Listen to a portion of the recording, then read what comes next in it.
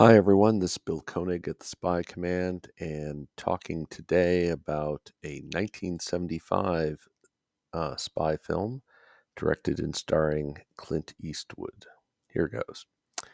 The new reality show 007 Road to a Million, probably unintentionally, evokes another spy movie, 1975's The Eiger Sanction. The reality show includes a segment at the Eiger, a mountain in Switzerland. The same mountain was a key location in the 1975 film. The movie was based on a novel by Rod Whitaker, born 1931, died 2005, under the name of Trevanian. Whitaker was also one of the screenwriters for the Eastwood movie.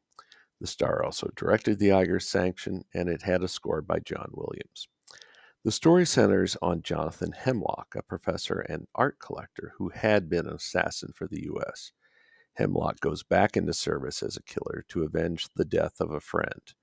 His target, apparently, is a member of a group that will climb the Eiger.